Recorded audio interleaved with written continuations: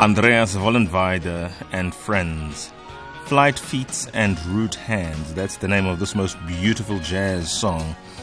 Probably a decent way to wind down from what for many obviously would have been quite a weekend.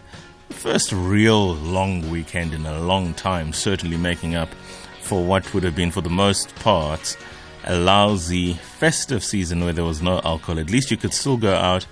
At least you could still enjoy your liquor, albeit you couldn't take it home. Not that many of you would not have tried that.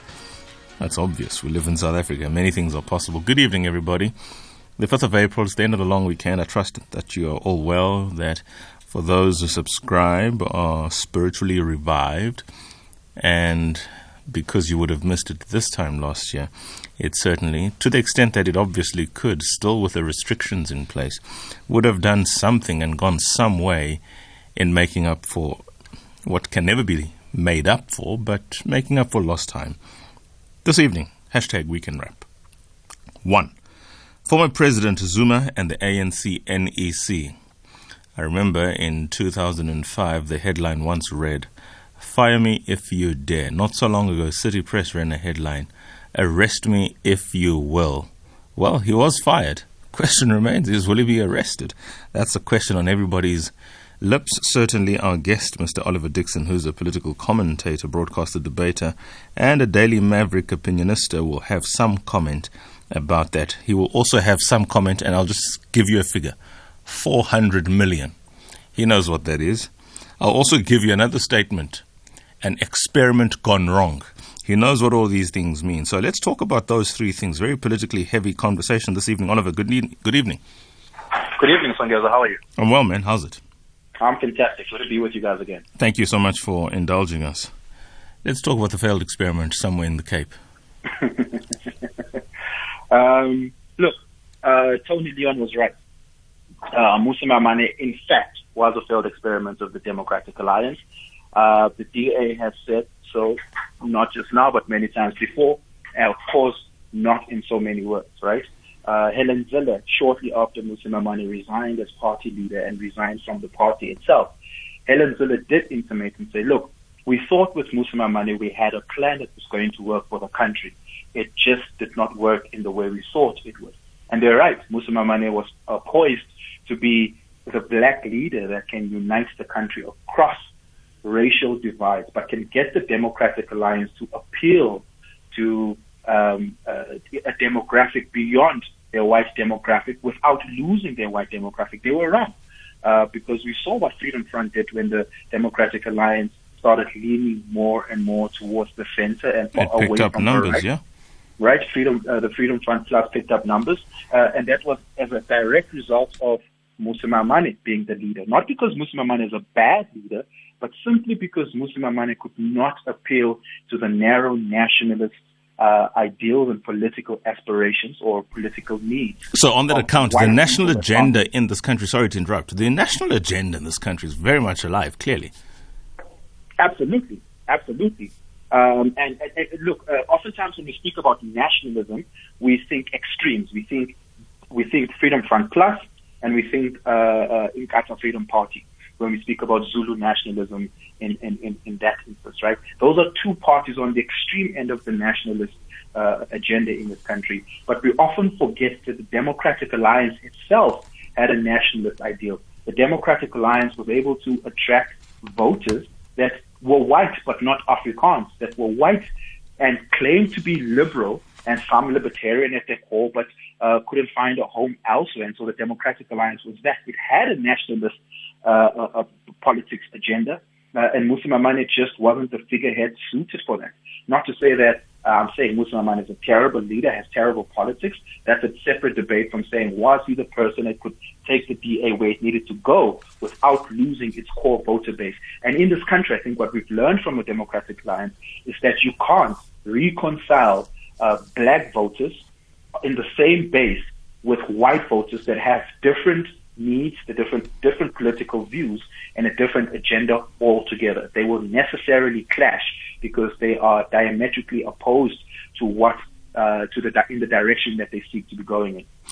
In the light of just that last point, I'm understanding it, at least the implication thereof, to suggest something along these lines, and please embellish it as you will, or take away from it as you will.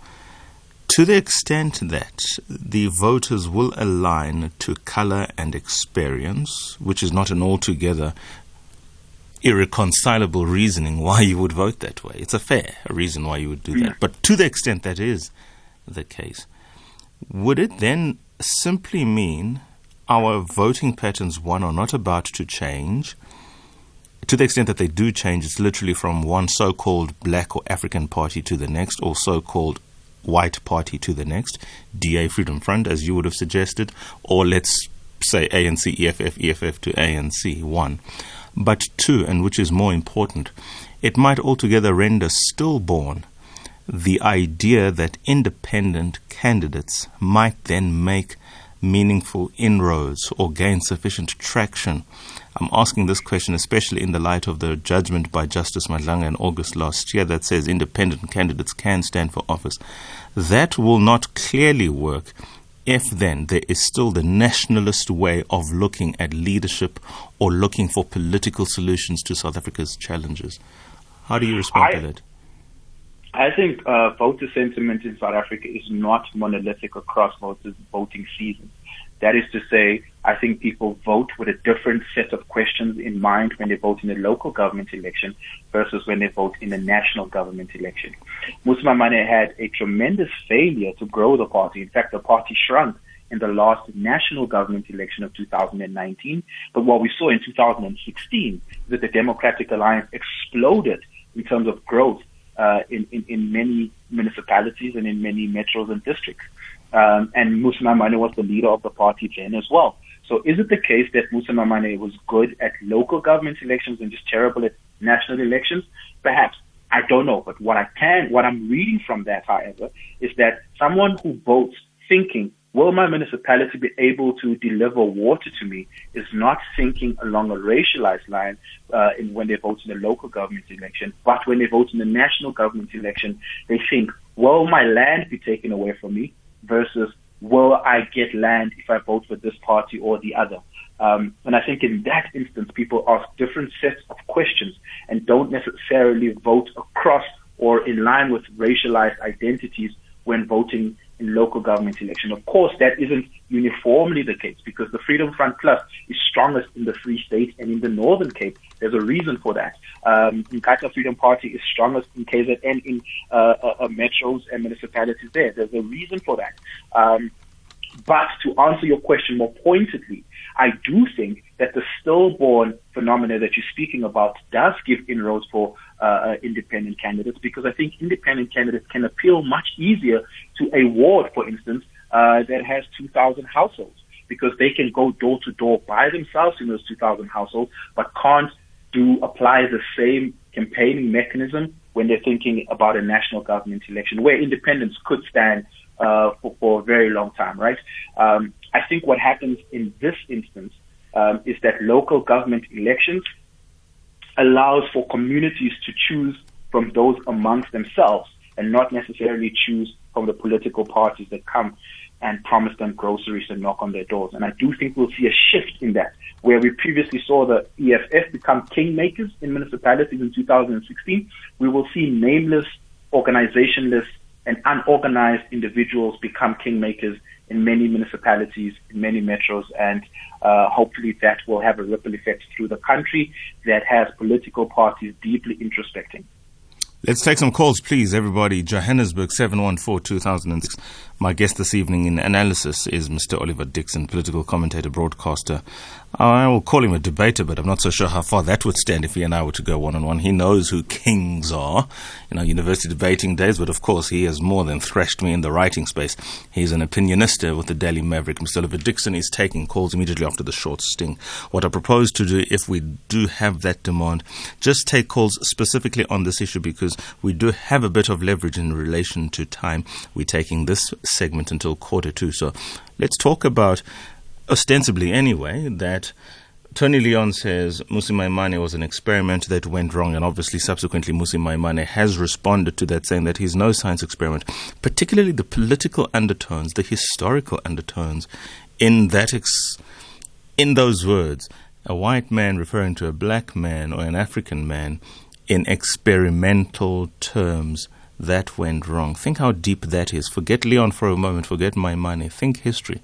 Think how we have come as a society for, however, so somebody to think it is even appropriate to use such words in political discourse in 2021. After the break, we continue the conversation. Johannesburg, 714-2006. The Viewpoint, 8 to 10 p.m. Flipping conventional wisdom on its head. Songezo Mabete on SAFM. Of course, I confirm the rules are nothing more than 60 seconds. If you wish to drop us a voice note on our WhatsApp facility, by all means, you know what to do there. Drop us a message then, if you will. Of course, right now we are taking calls and we've got the lines flashing. So again, let's take some 5 calls specifically, please, on the issue of Maimane, Tony Leon, the DA, an experiment, and white men referring to an African man as an experiment, worse, that went wrong. The political implications of that statement for the DA in local government, the political implication for the party, its stability, and what, if anything, Mr. John Steenhuisen will say just to establish some sense of decency around these scores, these political scores or these political undertones, and more than that, what this will do for race relations in this country if we employ a bit of a historical context to what these words might mean. Everybody, let's go. Letang in Kuruman, you're a first-time caller. This is what we do to and for first-time callers. Welcome to the platform. Letang, good evening. You have 90 seconds. When the bell goes, we will cut you off. Go for good evening, Songes. How are you doing, man? I'm well, so how's it? I'm well, thanks, man. I don't know. I have mixed emotions with regards to the issue at hand. Firstly, it being a very sensitive issue with regards to South African history, with regards to what we have known to have been happening during the years. But now, my thing is, I've had very, very utmost respect for Tony Leon, given the fact that he's one of the people that coordinated the creation of the DA, and you remember the New National Party and all this kind of things. When they were New National Party, from them being New National Party and the other party that they changed the name to become the DA. I've had so much respect for him. But now, the problem that I have in mind is that I've always had this thing in my mind that white people normally does not change. Normally, I tend to want to believe within myself that even if we see the good ones, there is a point in time where their whiteness reveals itself. So I've never thought of Tony Leon to become that, to say such. But I'm kind of not disappointed that it happened eventually. So to me, I have mixed emotions. I've had respect for him, but for the issue at hand, I'm very, very disappointed in the man. And I feel that Mmusi... Sure. Thank you so much. It's a pretty way to cut you short there, Letang, but I get the gist of your point, and I think it was well articulated. Let's go to a gentleman. I don't even have to introduce him. You will know who he is by merely him saying this, and I bet you this is what I'm going to say. Good evening, Songezo, and to your guest there. Go for it. Good evening, Songezo. Good evening to your guest and to my fellow listeners. Nearly got it right. KGM, go for it. Look, I'm of the view that we are hypocrites of note. We have hero worshipped lies that we purport to be the truth. We believe that people are not what they are, even when they tell us that they are what they are or who they are. I don't think Tony Leon owes anybody an explanation. He's presented himself, not now, very well before. And the point for my contribution is the impunity, not just that of Tony Leon, the impunity that politicians have the manipulation that politicians have over us. Now we're getting all emotional and all that. And let me tell you this, Songezo, and your guest. There is nothing that is going to happen to Tony Leon. Tony Leon said what black people have been saying when Mmusi took over at the D8. Mmusi was in denial. Tony Leon is just reminding him. And now you're getting worked up. This is the impunity we've given them. So why are we acting surprised? Songezo, thanks for taking my call. Thank you so much, KGM. What are you doing in King Williamstown? Okay, very good. Very good. We appreciate that. Plenty of work to be done in that province, that is for sure. Anonymous from KZN. Good evening. Thank you, Songezo. Hope you had a fabulous long weekend. I did, Mama. Thank you. And I'm sorry about your ordeal about the burglary. But nevertheless, I just want to contribute to the show here to say, when the ID stood for election as independent Democrats, every one of us voted for the independent Democrats. But in a short period of time, within 5 years, she let everyone down and she joined the DA. Right? And so everyone started to join the DA because thinking the DA was, constructive in nation building. But the DA in KZN didn't work at all in KZN because we never have the DA. When you go to the DA members, they tell you to go to the ANC members because the ANC is running KZN. So, and they wouldn't assist you. So therefore, we lost out there. And with all due respect, with Mr. Mmusi Maimane, the DA used him to get black votes. That's why they put him there. He's a well-spoken person. He speaks well. I have nothing against Mr. Mmusi Maimane, but he was working according to the DA's way of thinking. And the DA also was a racist. I'm sorry to say that, because in KZN, the DA is a racist in KZN. So that's all I can say. Plenty to be said in the political space. I'm going to vote for the independent. If there is an independent party, I will vote for that independent party. And the small parties with one voice, they should not stand for election because they got no voice for the people. Very well. Thank you much so appreciate much. for your thoughts, Mama. Anonymous in KZN, always on the dial. Oh, the name, Lesufi? Can't read that. Whisper to my ear, please, before I go on. Babu Ngonde in Port Elizabeth. Okay, Lesufi for some reason is just playing tricks on me. She broke the word Ngonde up like into 3 words, and I'm like, how on earth does one begin to pronounce that? Babu Ngonde, good evening. Thank you so much for calling us. Welcome. Thanks so much, sir. So I'll try and be very brief. The DA subscribed to this ideology, which I'll describe now. It's a liberal ideology. Simply put, in life, you succeed because of your inherent abilities and strengths. Corollary of that is in life, you fail because of inherent deficit and weaknesses.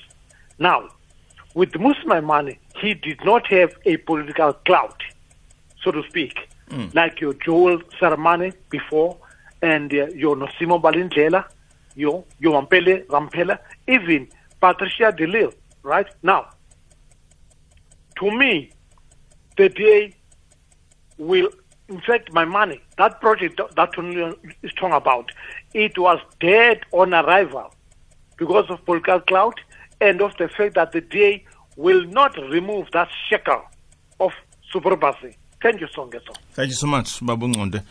Mmusi Maimane, therefore, was always doomed to fail. As it were, dead on arrival was the experiment stroke project hatched by the DA at the time. Felix in Nelspruit.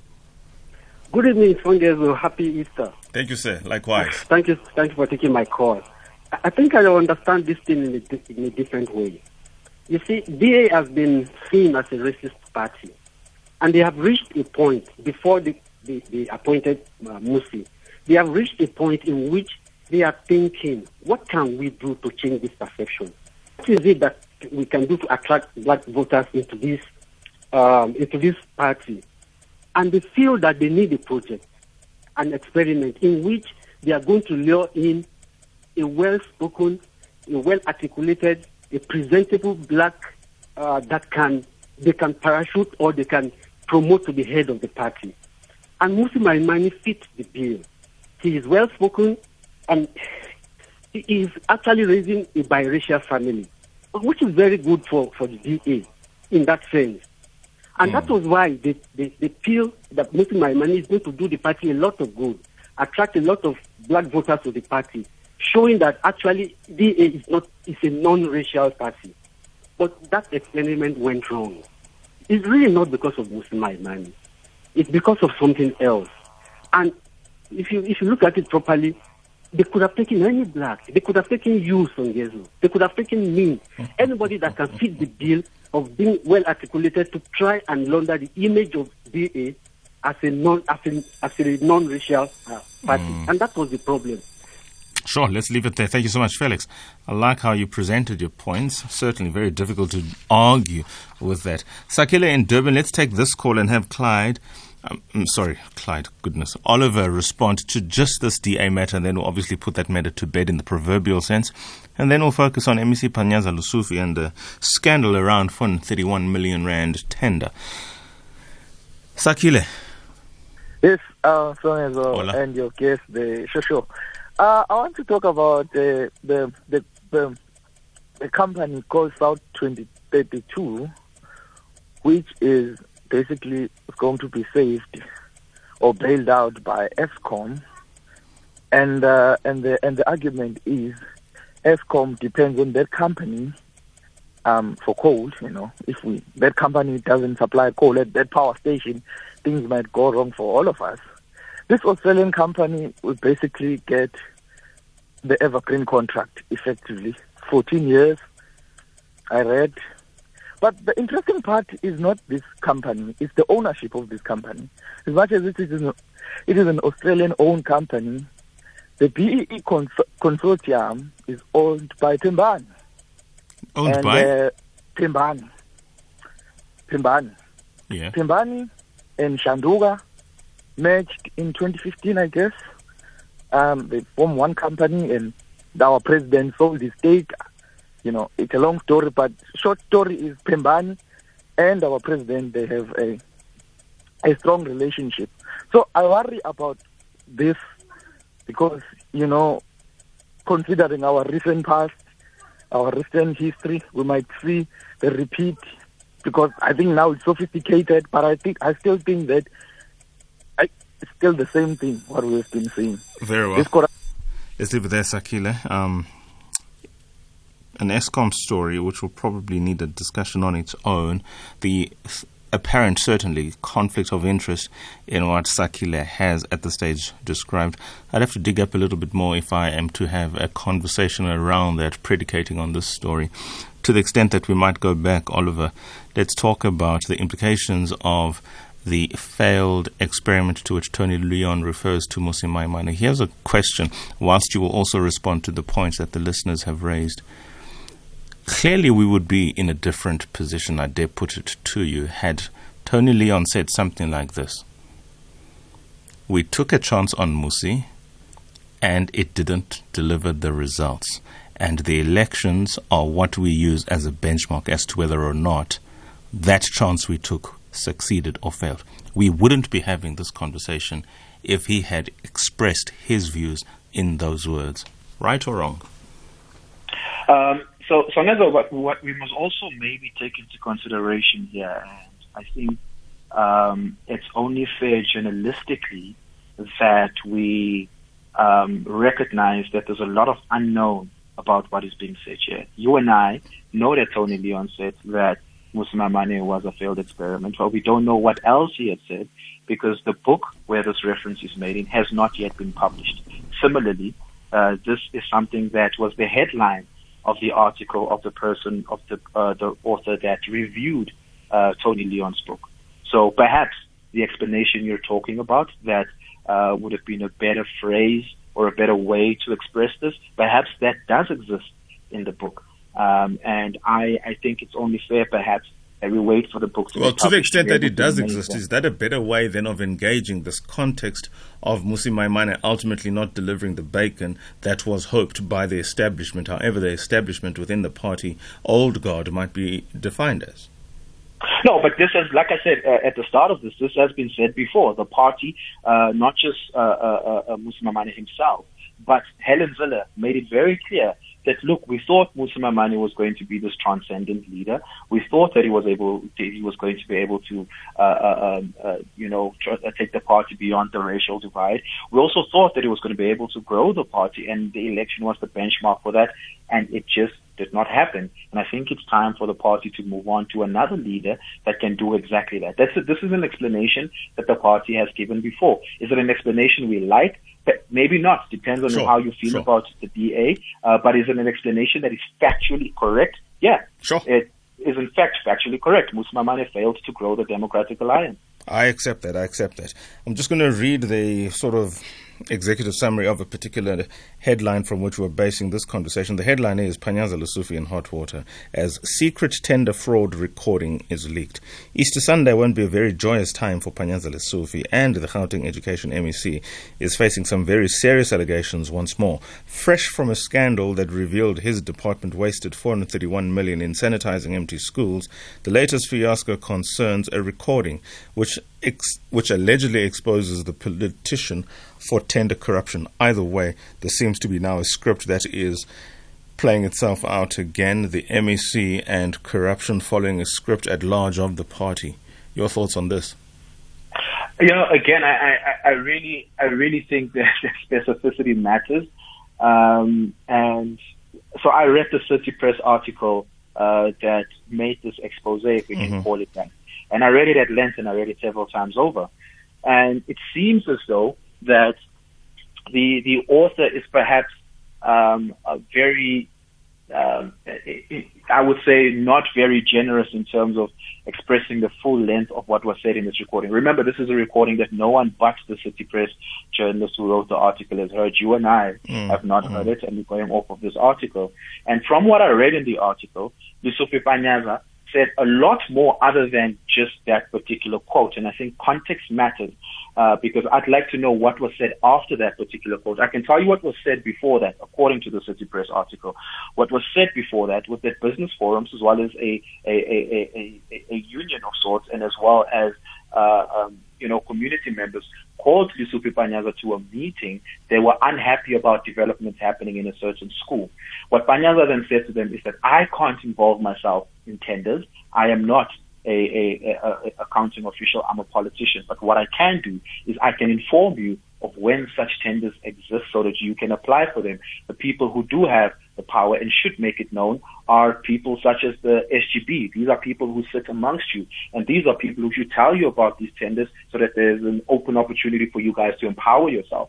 And what I will do to empower you is tell you about it insofar as I know about it. I don't know about them all, but I do know about it. In fact, every school in Gauteng gets a grant or gets a subsidy from the government of 3 million rand. And if you put all of those 3 million rands together across all the schools, poverty should not be an issue in the community, especially in communities where people would like to render services, sell goods, and that sort of thing. But then he spoke on an issue of trust, and he says, and that's where the context then becomes limited, Songezo. But I do think it is worrying that a politician can speak about secrecy and trust in the instance of tender and public procurement. That should never be a determining factor of whether or not we engage with the state or how we engage with the state. I'm worried about that. So I will take the line that the Democratic Alliance took, where the Democratic Alliance asked Lesufi to account for what was said and to tell us what was said.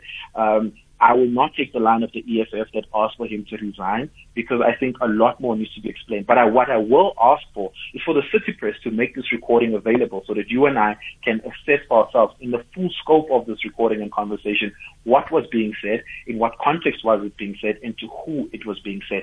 But I do think there are red flags in this instance that we need to raise our eyebrows on. This, however, is a separate matter from the 400 million rand sanitization and Bidvest issue. By the way, the Bidvest issue of sanitization is what precipitated this community meeting, right? In that instance, I think Lesufi has failed to account for his oversight, glaring oversight issues there. Yeah, empty schools. I heard him speak on an interview on another talk station where he was speaking to Faith Mangope Iman Rapeti, and they asked him to account, and he said, just give me time, an investigation is underway, but I have suspended officials within the department who were unable to account for this. Now, it's been quite a while. since this investigation has been ongoing.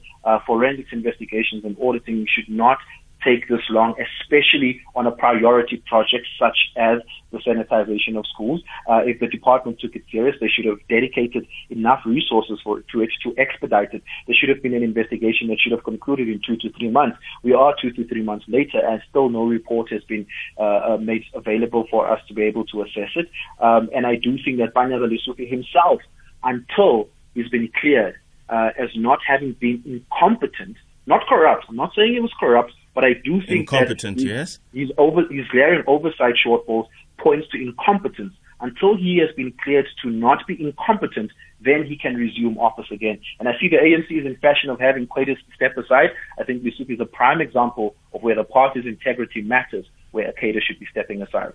And in relevant part, this is what the article refers to as that recording, which is now the basis of all the headlines and the talk about Panyaza Lesufi ostensibly being in hot water for a secret tender fraud recording, open quote. I should know whether I can trust you, as you know how tenders come out. I trust Comrade Mashishi. I won't risk my future without knowing who to trust. Let's trust each other so that we can all get empowered. That is, at least insofar as it relates to this article, the impugned recording against Lesufi, which is now why he's in hot water. Nothing conventional on The Viewpoint. Songezo Mapete on SAFM. Colin in Cape Town. Hi there, Songezo. Hi, Colin. And hi to your guest. Do you know the old saying is, if a politician shakes your hand, check your hand to see if there's not a finger missing. You can't trust them. Tony Leon, they actually wanted Mmusi Maimane to grow the DA, to get in all votes. Now that was the strategy used. And when the job was not done, it turned sour. Now imagine now if Mmusi Maimane was, he won 6, 7, 8% votes at that election. I guarantee you, he would have still been at the DA. But he did so badly, his job was in jeopardy. So that's where the problem comes in. They took a chance on him to grow the DA by at least 6, 8, 10% with Mmusi Maimane, which never ever happened. And as soon as everybody knows about it and listens to that, it was not a racial issue. It was, get votes, Mmusi, get votes. Grow this party. And when the job wasn't done, that was the end of it. Thank you. Quick question, Colin. What's Mmusi's surname? Hello? Quick question to you. I don't think I heard you correctly. What is Mmusi's surname? Mmusi Maimane. Oh, yes, very well.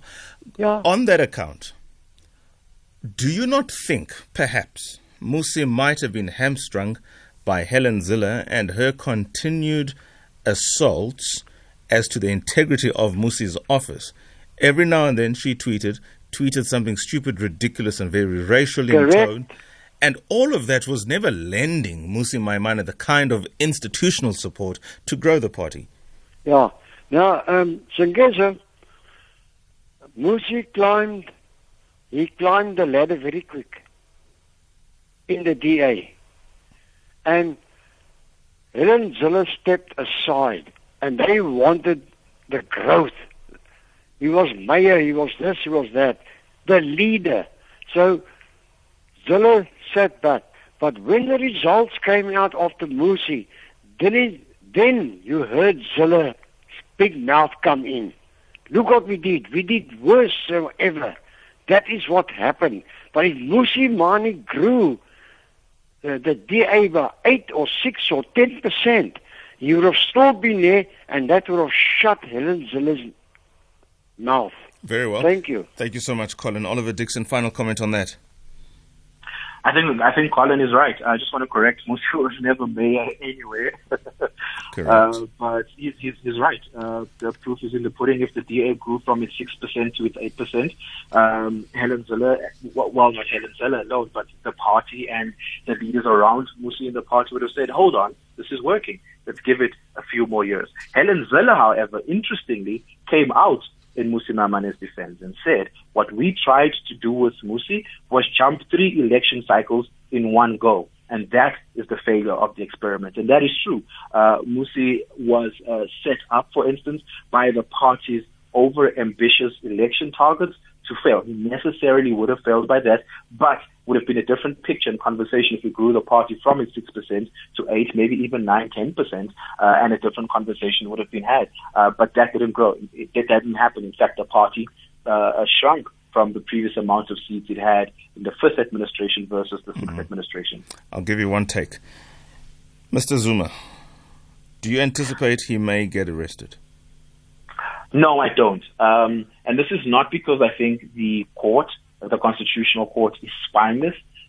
This is purely because I think that there isn't a jurisprudential culture in this country of sending people to jail for contempt. How we handle contempt in this country has been corrective rather than punitive. It's very rare that people are actually sent to jail for contempt. The only difference in this instance is that the corrective measure would no longer exist in this instance because it's not contempt of court of an ongoing case in the court. This would have been contempt of court on an instruction to appear before the commission. The commission would have been done by the time any sort of corrective action or measures are considered or orders down to Zuma. In fact, the commission itself is in its last month of oral hearings and would not be able to have Zuma appear before the commission. So I don't know what the outcome there will be. Politically, however, for the sake of protecting the courts against future delinquent actors and future high office-bearing officials from disrespecting the court, I think Zuma should be sent to jail. But what should be done often is not exactly what does in fact happen. We are still taking your calls. The segment is hashtag The Weekend Wrap. Former President Zuma, the ANC, the NEC step aside, Zondo Commission arrest. Yeah, there seems to be a lot to talk about within the ANC. So if you want to offer some opinions on that, very quickly, please, Johannesburg 714-2006. I think we can't really pursue the conversation around Panyaza Lesufi simply because there just isn't much that we can hold on to, at least from a factual basis upon which then we can launch a debate as to the implications of those facts. We certainly have exhausted the DA story in relation to Tony Leon's book, Future Tense, and what he described Mmusi Maimane as nothing but an experiment that went wrong. And of course, those of you who are on the road, who have just returned, who had a festive season in the Easter period, we'd be more than happy to take your calls because surely this Easter is the first since 2019, and in many respects the Easter would have covered some ground, not all, in what a nation would have missed out on a Christmas break. After this very short sting, we are taking a couple more calls. Drop us a voice note or two, please. Under 60 seconds, certainly we will play it if you abide by the rules of no background noise or echoes or any funny things in the background. And we will read just now as well the SMSs that have since come through. On SAFM. We're carrying on the conversation, hashtag Weekend Wrap, with Mr. Oliver Dickson, political commentator, broadcaster, debater, and a Daily Maverick Opinionista. If you wish to call now is as good a time. I'm going to ask him to wrap up this conversation before we move on to the next. Let's talk about Easter. What can we take away from this Easter break insofar as it relates to South Africans respecting the COVID regulations, insofar as the indulgence, if you will, that Mr. Ramaphosa gave South Africans, no out-of-sight consumption of liquor, but only on-site, and to the extent that we have responded in the positive frame of, one, enjoying ourselves, taking the necessary breaks, but also knowing that all of that is happening within COVID, and of course the spiritual revival that would come of an Easter break, first time in 2 years. Oliver. I think, Songezo, firstly, before I talk about what we as citizens are doing and what we should not be doing, I want to talk about what government is getting wrong. And I want to point specifically to the Minister of Cooperative Governance and Traditional Affairs, Minister Nkosazana Dlamini-Zuma.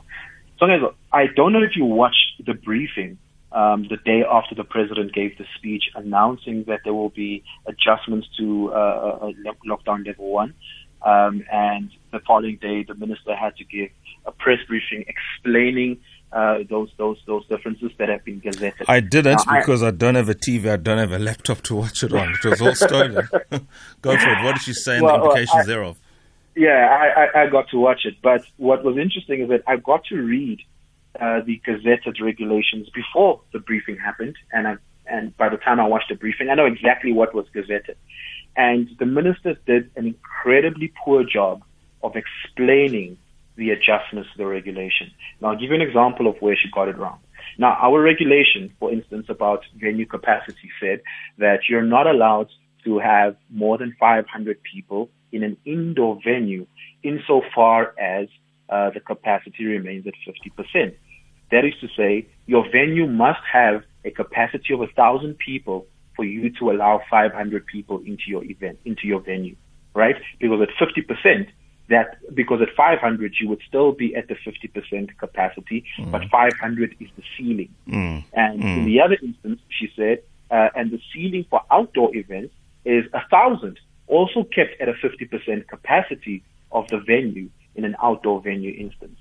What Minister Nkosazana Dlamini did in that instance was go on national TV and say, look, the limit for events and venues are 500 if it's indoor and 1,000 if it's outdoor. Now, that is not the same as what I had previously described. It is dangerously misleading because people with a venue capacity of 700 or even just 500 would allow 500 people into it, right? And because that's how it was explained. She got it wrong in that instance. In the second instance, the gazetted regulations adjustments had no mention of the transportation of alcohol having been prohibited. But the minister went on air and said the transportation of alcohol has been prohibited. And when the liquor industry took her on that, 4 or 5 hours later, she changed her stance on that, but also then poorly explained the change on the stance and even got that wrong.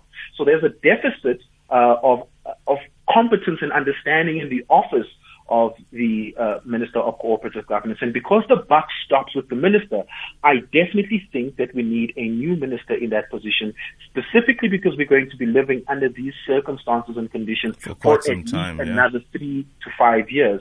And if you get simple things such as the explanation of regulations incorrect time and time again, then you should not be the official and you should not be the politician leading that project of our state. Yeah, this is where you recognize that Jackson Tempo had a strong role to play in terms of understanding, first of all, government's position and communicating it appropriately in terms of how then he would have handled certain sticky positions as the ones you're describing. Hold the thought. 2054, everybody. Mr. Oliver Dickson is out in 6 minutes. I have time for literally 2 calls. Kenneth in Cape Town, first-time caller. Go for it, Kenneth. Good evening. Indeed. Yes, hi, good day. I just wanted to add my 2 cents on the DA Mmusi Maimane story. What I think went wrong is the DA's policies on race, on land reform, on affirmative action were not palatable to the black population, and they tried to sell that by putting a black face to present those issues. But I think it did not work. And I don't think that says anything about Mmusi Maimane's capability as a leader. It just goes to say that perhaps the DA's policies do not resonate with the black masses. And that's what I think went wrong for the DA. Thank you. Certainly. Thank you so much there, Kenneth. Short and sweet. Keep calling like this. We will always take you to air. Another first-time caller. We're getting a lot of these first-time callers. Clearly, the Viewpoint is doing something right in 4 ways just down the road. Aubrey, welcome. Okay, thank you. I just want also to raise my view on the Ace Makashile saga. Yeah. I read over the weekend, over the weekend, that says he's planning a national lockdown. I don't know what that's for. I just want to find out, maybe there's something that I'm missing there. He is actually accused of some corruption or some corruption of some kind. Based on my own view, he was asked to step down, or he's being asked to step down. Then, from the way I understand it, the president, former president, Mr. Mbeki, was recalled, and then he was so disciplined enough to step down.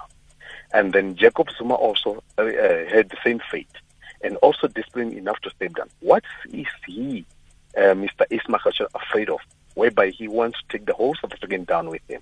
I just don't understand that one. It's only that I don't understand. Maybe somebody can sort of empty it a little bit for us. For sure, Mr. Dickson will respond to the extent that he can, but this is clearly a response that all people in the political space who tend to get themselves in hot water with the establishment or even with the masses, they will always rely on a segment of the masses for support. Because, however so, it muddies the waters, it emboldens them to almost dare the establishment or the state to take its most stringent action. We saw this happen some 20 years ago, or no, not 20 years ago, about 15 years ago, when the then Deputy President of the country found himself in some trouble with the NPA, and he got going on the ground with the masses, and it delivered him to the union buildings. Nothing new here. Oliver. Legal reporting in this country is incredibly poor, and it saddens me because we have the situation we now have with Ace Magashule, where there's a strong misunderstanding of the facts. Let's be clear. Ace Magashule is not facing corruption charges. Ace Magashule is facing charges related to the asbestos project that happened under his term as premier in the Free State that involved two companies. And one of those companies is owned by Edwin Sodi, as well as a gentleman, Ignatius, who unfortunately passed away in 2017. What Ace Magashule is being blamed for in that instance is oversight issues. The court, that at least the charges he's facing, are saying that he failed in his oversight duty. Now, is that the same as corruption charges? No, it's not. And so I think the ANC is finding itself in a position where it now has to deal with everybody facing all sorts of charges, not just corruption charges related. And that list, as published by the Sunday Independent or the Star a few days ago, runs over more than 70 ANC cadres who are in various PECs as well as NECs that are currently serving in government, that are currently serving in formal party structures, who are not being asked to step aside and to step down. And the inconsistency therein is one that is going to get the ANC in trouble. If the ANC is serious about cleaning itself up, then it must not fight Cyril Ramaphosa's proxy wars, because this is ultimately about getting rid of Ace Magashule before the NGC, because that's where Ace Magashule, as the secretariat of the party, will be able to defeat Cyril Ramaphosa at the NGC. The absence of Cyril Ramaphosa, or the absence of Ace Magashule, is critically important for the continuation of Cyril Ramaphosa as the party leader and country president, with the Ace Magashule is not present there.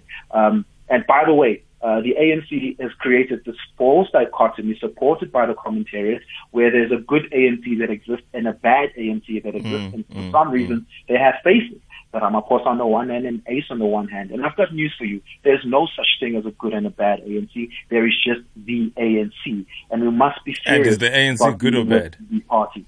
Is the ANC good or bad, now that we know there is no good? By all measures and standards which you should measure a democracy, the ANC has failed. Certainly. Thank you so much, Clive. Why do I keep saying Clive? Sorry. Oliver Dickson, political commentator, broadcaster, debater, and a Daily Maverick Opinionista. Certainly your thoughts. The fact that you've taken the time to prepare and engage as you have. Somebody who does one's homework, certainly it's difficult to engage and refute because they are schooled on the subject, and your time this evening is thoroughly appreciated, Oliver. Thank you for having me, and once again, thank you for all the first-time callers that followed me here. Fantastic. Keep them coming. Lesufi, you know what to do. If we want more first-time callers, Dickson's the man. 21 hours.